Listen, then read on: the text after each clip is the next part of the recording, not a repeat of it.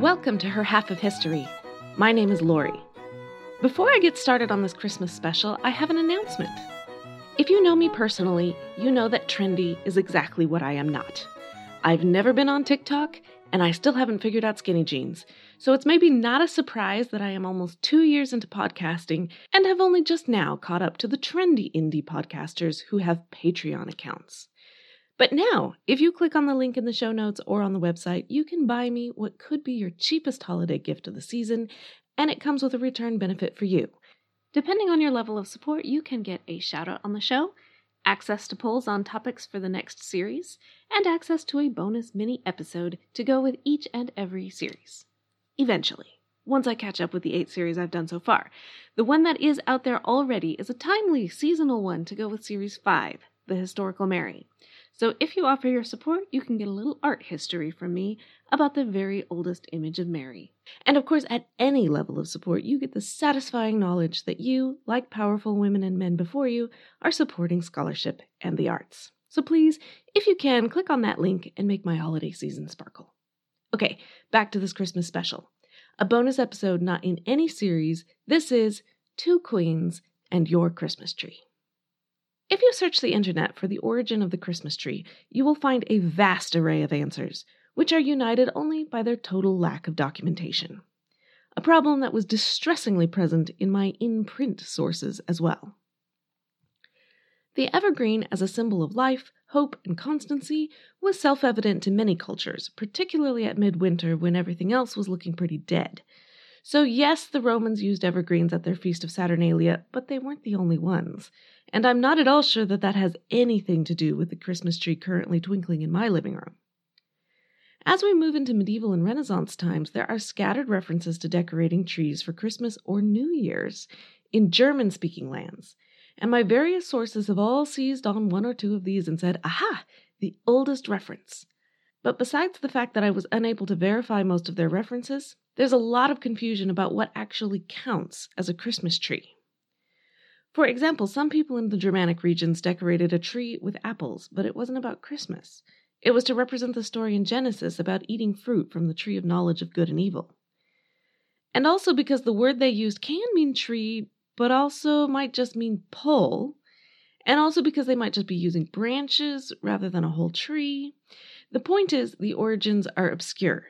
But so many people in the Protestant and German-speaking area of Europe were doing something vaguely related to a Christmas tree that some municipalities had to pass laws saying, stop cutting down all our trees. The great Martin Luther himself was said to have decorated a Christmas tree, though that's more legend than it is fact. By the 18th century, Christianity had circumnavigated the globe, but the Christmas tree was not part of that. It was just a charming local custom, of the type that other people might know about, but certainly didn't do themselves. But it didn't stay that way. There were 2 women who elevated it from quaint regional custom to global phenomenon, and the first was Her Serene Highness Princess Sophie Charlotte of Mecklenburg-Strelitz. Germany was not a united country at this point, but if you look at a current map, you'll be looking in the northern part of modern Germany. As the youngest daughter of a minor duke, Charlotte really could not expect to make a particularly brilliant match. But George III, King of England, was on the marriage prowl, and when objections were raised to the other eligible young ladies he had considered first, his choice fell on her. He had not actually met her, of course, and his informants could not say that she was beautiful, but she was charming and good-hearted, healthy and young. She was just 17 when she arrived in England for the first time on September 22nd, 1761. She was married just a few hours later. If the first fear of a princess is that she won't find a match, her second greatest fear is that she will, and he'll be old, abusive, and firmly convinced that faithfulness is only for the weaker sex. In this Charlotte was also blessed, for George was young as well, only 22. He was also handsome and utterly entranced by her. Shortly after their marriage, he said, "Every hour more and more convinces me of the treasure I have got." It was a happy and loving relationship, proof that arranged marriages can actually work. The first fear of a queen is that she won't be able to produce the heir and the spare for her family. There again, Charlotte was blessed. Within a year, baby George was born, and he was followed by no fewer than 14 younger siblings. And they lived. In an era of massive child mortality, that was huge. Charlotte did not experience the grief of losing a child until her 13th child. And it was devastating, of course it was, but it might have come so much earlier. It did come so much earlier for a great many women. As queen, Charlotte steered clear of politics, which was both George's request and her own personal preference.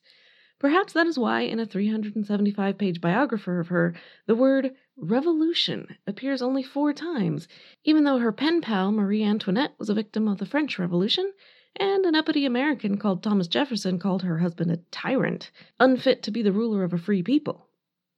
This was a trifle unfair because George III was not a tyrant. He was a constitutional monarch bound to deal with Parliament, and the taxes that had so infuriated the Americans were actually Parliament's doing. George III was not all that bad as monarchs go. But whatever was going on in the outside world, Charlotte was busy with her family, and one of the things she did was celebrate Christmas with them. It was arguably true then, and in my opinion still true now, that Germans celebrate Christmas the best. And she was German, so she brought the customs of her childhood with her. Miss Georgina Townsend wrote of a visit to the Queen's Lodge at Windsor Castle. The Queen entertained the children here Christmas evening with a German fashion. A fir tree, about as high again as any of us, lighted all over with small tapers, several little wax dolls among the branches in different places, and strings of almonds and raisins alternately tied from one to the other, with skipping ropes for the boys, and each bigger girl had muslin for a frock, a muslin handkerchief, a fan, and a sash, all prettily done up in the handkerchief, and a pretty necklace and earrings besides. As soon as all the things were delivered out by the Queen's princesses, the candles on the tree were put out, and the children set to work to help themselves, which they did very heartily. Queen Charlotte's Christmas trees did not become a British sensation overnight, but after Queen Charlotte, a certain type of British person knew about them, the type that got invited to royal parties. If you are thinking that Charlotte's life sounds too fairy tale good to be true, then I will say that it wasn't too good to be true, but it was maybe too good to last. No one escapes a long life without their share of trouble, and certainly Charlotte did not. She and George had loved each other deeply. He never took a mistress, and 19 years into their marriage he wrote to their son, "I can with truth say that in 19 years I have never had the smallest reason but to thank heaven for having directed my choice to her. Indeed, I could not bear up did I not find her a feeling friend, to whom I can unbosom my griefs." The trouble that came was in the form of George's mysterious illness. He had very frightening episodes of mental illness. Charlotte wrote, "The veins in his face were swelled. The sound of his voice was dreadful. He often spoke until he was exhausted, and the moment he could recover his breath began again while the foam ran out of his mouth. But then he would come to himself and be fine after all until the next episode." Doctors of the day were at a total loss, which is not surprising. Modern-day doctors have looked at his symptoms and retroactively diagnosed him with either the blood disease porphyria or perhaps bipolar disorder. They don't agree. But there was certainly no effective treatment in the 18th century. And in the face of extreme mental illness, love was not enough. By the time of Charlotte's death in 1818, they were living apart, and he was so far gone he may never have understood that she had died. He died himself a year later. All tragedy aside, the Christmas tree was still a largely German custom, plus the British aristocracy, thanks to Queen Charlotte. Christmas trees had made it to America, too, but really only in places that had large numbers of German immigrants, like various communities in Pennsylvania. The majority of Americans had never seen any reason to get one themselves. It would take a second queen to change that. George III was succeeded by his son George IV, who had relationship troubles with practically everyone, including his wife and all his ministers. His only child died before him, so after his death the throne passed to his brother, William IV. William IV wasn't as obnoxious as his brother, but his surviving children were all illegitimate, which meant the throne should have gone to the next son of Charlotte, who was Edward. But Edward was already dead. However, he did have one surviving legitimate child, and her name was Victoria. Like her grandmother before her, Victoria had not been born expecting to be queen. Her father died when she was still very small, and she was under the domineering control of her mother and her brother's confidant for all of her adolescence. A great deal can and has been said about the amazing Victoria, but for now it will suffice to say that when she was queen, she distanced herself from her tormentors and began making her own decisions. Unlike her grandfather, she didn't send any representatives to scout out possible German princes to marry. She perused them herself. And at age 17, she chose one, Prince Albert of Saxe-Coburg-Gotha. As queen, she proposed, and he said yes. It is fair to say that before Victoria, the monarchy was having trouble. George III's insanity, the loss of the American colonies, the scandalous regency and reign of George IV, it had all taken a toll. Victoria was young, beautiful, moral, financially sensible, a real breath of fresh air, and her subjects loved her. Her non-subjects also loved her. For a country that was proud of having chucked off the monarchy, the Americans were extreme fans of everything Victoria did. If TikTok had existed, she would have been the biggest trendsetter on it. We are still living with the trends she set. Her wedding dress was white, and ever since brides have worn white. She had a tiered white cake at her wedding with royal icing, and the wedding cake industry was born. And in the 1840s, Prince Albert directed the royal Christmas festivities, which included a Christmas tree. He is often given credit for introducing it to England, which you now know is not true. He did grow up with Christmas trees in Germany, but so did Victoria in the English royal family. She was familiar with the concept. On Christmas Eve, 1841, she wrote in her diary, "Christmas I always look upon as a most dear happy time, also for Albert, who enjoyed it naturally still more in his happy home, which mine, certainly as a child, was not. It is a pleasure to have this blessed festival associated with one's happiest days. The very smell of the Christmas tree brings pleasant memories. To think we have already 2 children now, and one who already enjoys the sight. It seems like a dream." The difference between Charlotte's tree and Victoria's tree is that we now had a professional press, and a large middle class who sure wished they were the kind of people who got invited to royal parties. Engravings of the royal family standing around their Christmas tree were published in the Illustrated London News, and then copied into the American Godey's Ladies' Book, which just so happened to be the most widely circulated publication in the U.S. at the time. I'll place the picture on the website, but it shows a very pleasant domestic scene, mother, father, and children, with an older unidentified woman in the background. The tree looks quite tall, but only because it is placed on a table. It is decorated with candles and baubles and has an angel on the top. Underneath are dolls, including some on horseback. It is hard to tell from the picture, but the baubles were technically edible. They were made of boiled and shaped sugar, flavored with caraway and aniseed. While still hot and sticky, a wire was inserted into the sugar so that when dry, it could be hung on the tree. What's interesting is that in the British version of the engraving, Victoria has a crown. In the American version, no crown. I guess it's more democratic that way. That picture was circulated all over the United States and beyond in December 1850. And in 1851, a Catskill farmer hauled 2 ox-driven sleds of evergreens to New York City, and he sold them all. Because if Queen Victoria did Christmas trees, it was a great idea. Not that there weren't naysayers. Some Catholics grumbled about this Protestant idea. The New York Times ran an editorial against it, too, which said, "The German Christmas tree, a rootless and lifeless corpse, was never worthy of the day, and no one can say how far the spirit of rationalism, which begins with the denial of Santa Claus, the supernatural filler of stockings, and ends with the denial of all things supernatural, has been fostered by the German Christmas trees, which have been adopted so widely in this country.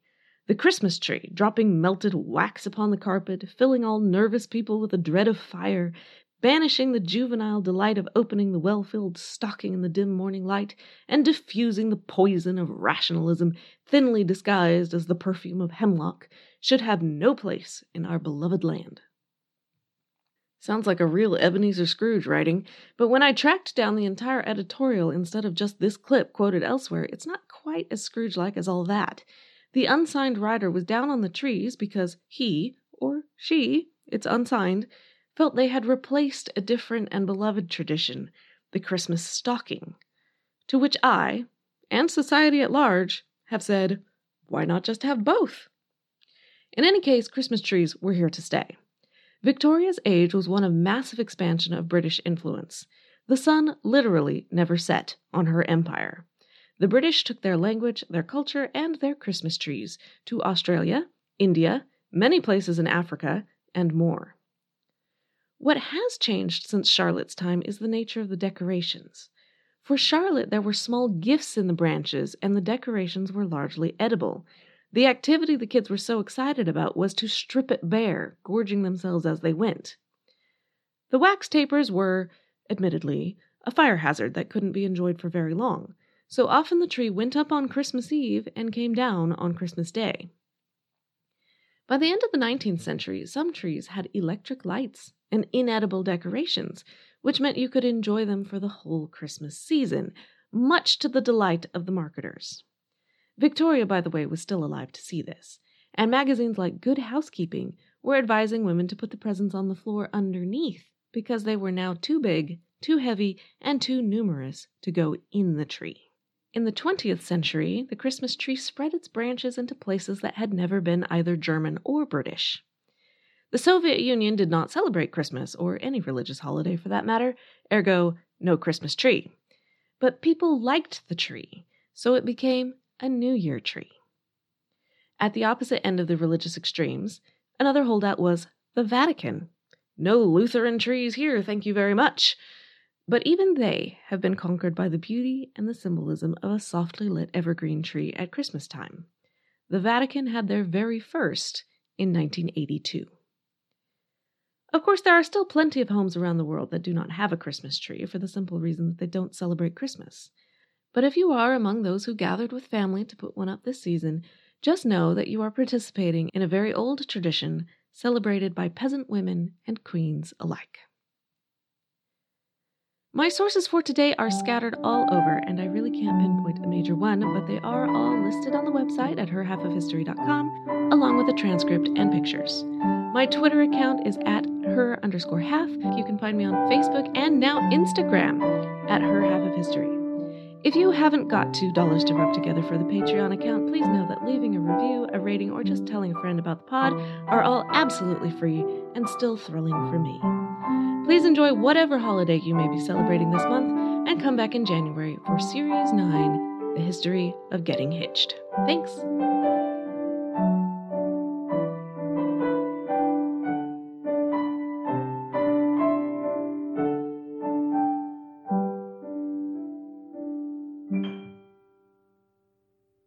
Around 10,000 BCE, families and tribes of the ancestors to the people of Britain would arrive in the southern part of the island after crossing from land that bridged from Europe. The Welsh built houses, communities, kingdoms, and continued to survive through Romans, Saxons, Danes, and Normans. The language and culture influenced by these sources continued to change and thrive, becoming ancient and modern at the same time. Join me as we travel through the history, meeting the kings, queens, nobles, and everyday people that create and grew modern Wales from the seeds of the ancient past. Croeso, and welcome to the Welsh History Podcast. History is complicated. The story of human progress is long, messy, and riddled with controversies big and small. On Conflicted, we dive headfirst into history's most infamous events and contentious figures. We try and untangle the good from the bad, the fact from the fiction, and the monsters from the misunderstood. Was Genghis Khan a murderous butcher or a civic pioneer? Did the Allied powers go too far in firebombing the German city of Dresden at the twilight of World War II? And how did the Marquis de Sade acquire such a sinister reputation? And was any of it true? These are just a few of the tough questions we wrestle with and investigate on Conflicted. So if you love history or just enjoy a good story, please join me, your host, Zach Cornwell, for a fascinating new topic each and every month.